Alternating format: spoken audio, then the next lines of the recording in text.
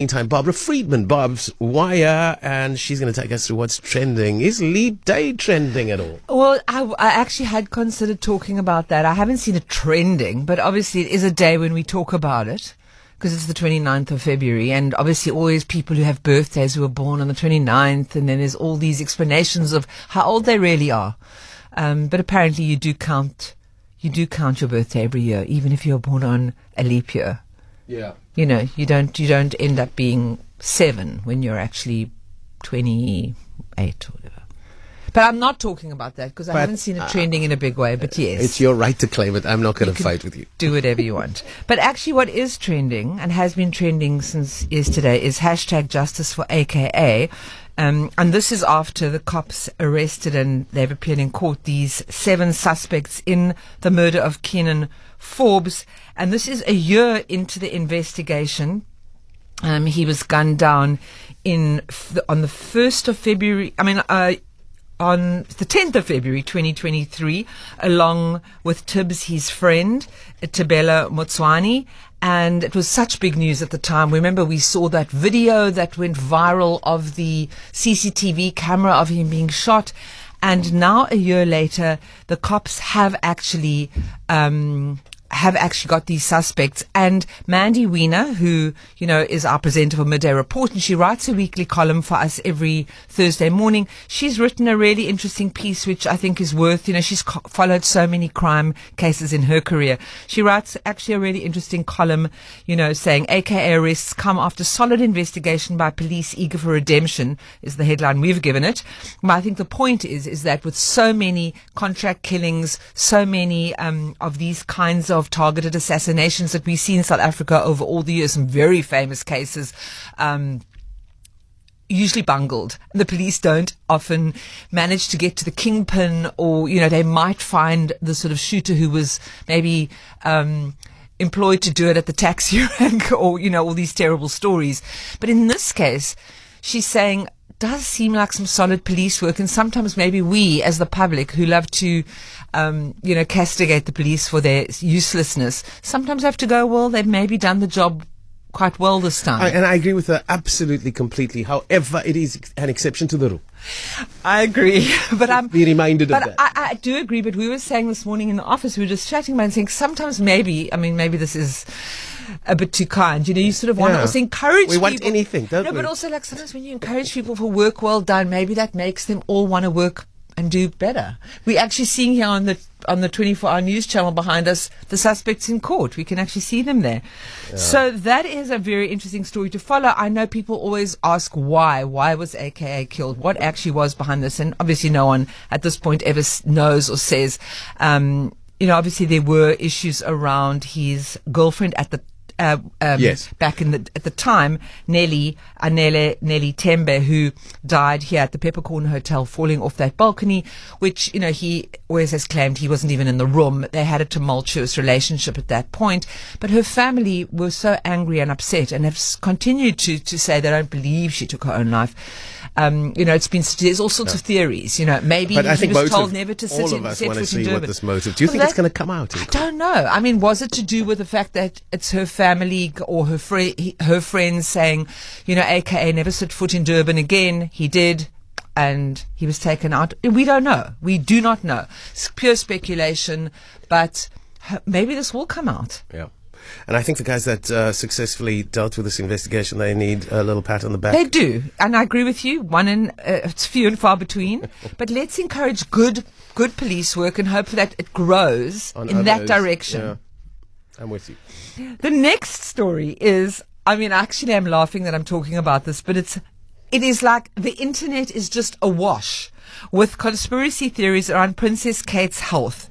So we know that around Christmas time it was announced that she was going to go and have some sort of abdominal procedure and that she would be off until Easter, which I'm going to be honest, at the time I thought that seems like a very long recovery rate, whatever your procedure is.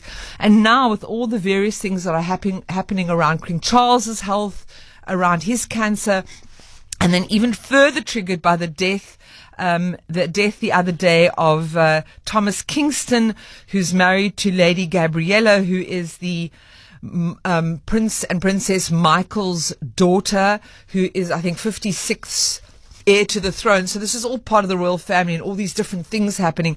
But the internet stories that are abounding are, and I really don't want to, I want to just say this, a disclaimer. Anyone's health is their personal matter, and obviously we shouldn't be laughing at anyone's ill health. Absolutely. But, you know, she is a very public royal figure. She is part of one of the working royals. She bought into it. She did. And so the fact that she's disappeared, it hasn't been seen, not a photograph. So the internet, and I'm going to just make this clear, the internet are saying, you know, there hasn't been a single picture of her, but like a day after she gave birth to her children, she was like posing, you know, right as rain. What kind of procedure are you having that like you literally have got absolutely no visuals of this woman? Where is Kate Middleton? And so some of the more humorous ones, I'm sure people listening to this who love the royals or who value people's privacy are going to be cross with me. But somebody posted, was very funny. She said, "It's okay, everyone. I figured out where Kate Middleton is." And she Googled, how long does it take bangs to grow out? That's your fringe. So the implication was it takes 3 or 4 months for bangs to grow out, and that's why she's disappeared from sight, because she had an unfortunate haircut. I know that's a little bit disrespectful. Other people saying there's only one. Well, you know, women, when they sometimes go and have their fringes cut, and it's not cut very well, or it's too short, they don't want to be seen in public. They've got to go into hiding. I got you. Other people saying there's only one person who could find Kate Middleton with, you know, images of Olivia Benson from CSI Special Victims Unit.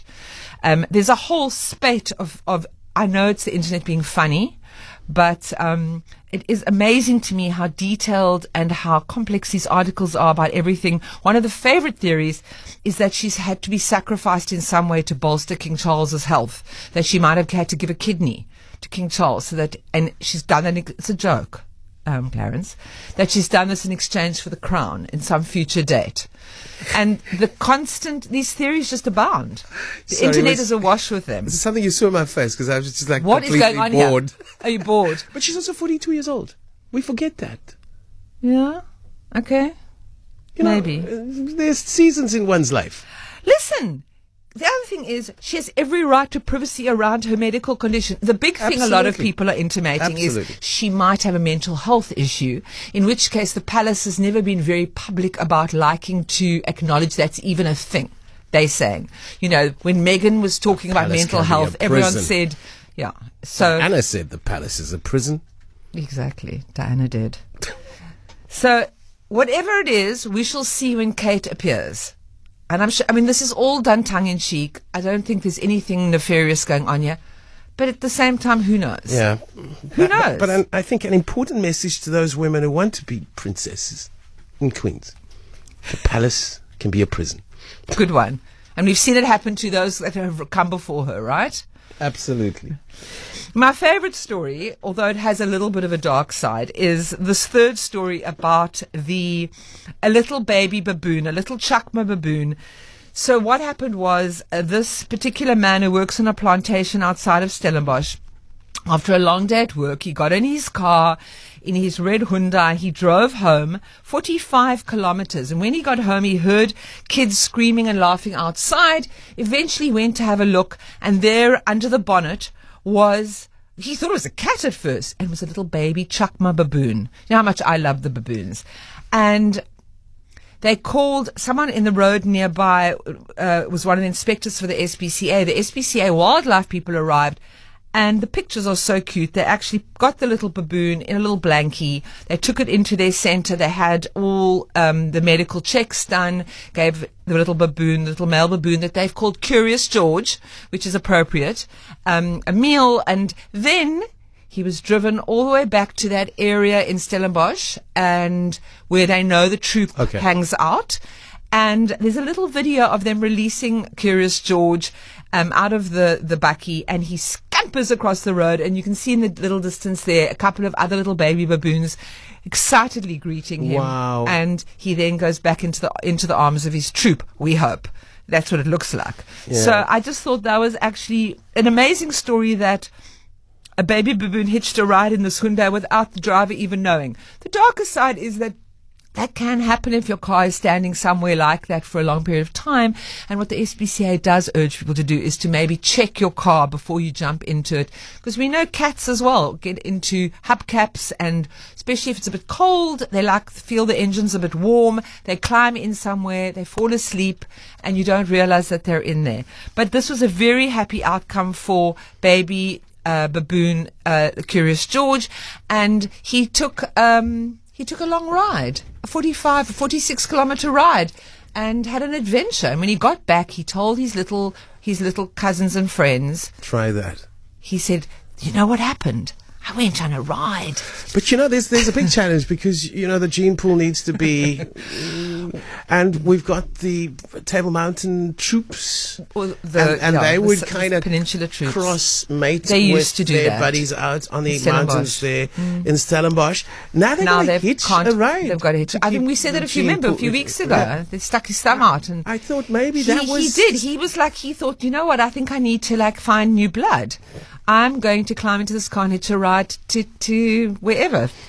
But he was foiled in that plot, because the SPCA returned him to his troop.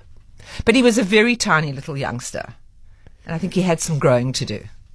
But anyway, he now is regaling his troop with stories of his adventure. And hopefully they're going to latch on to this trailblazer pioneer and hitch a ride to their mates on the other side of the Cape Flats. Okay, keep that gene pool enriched. Thank you, Barbara Friedman, as always. Fascinating stuff.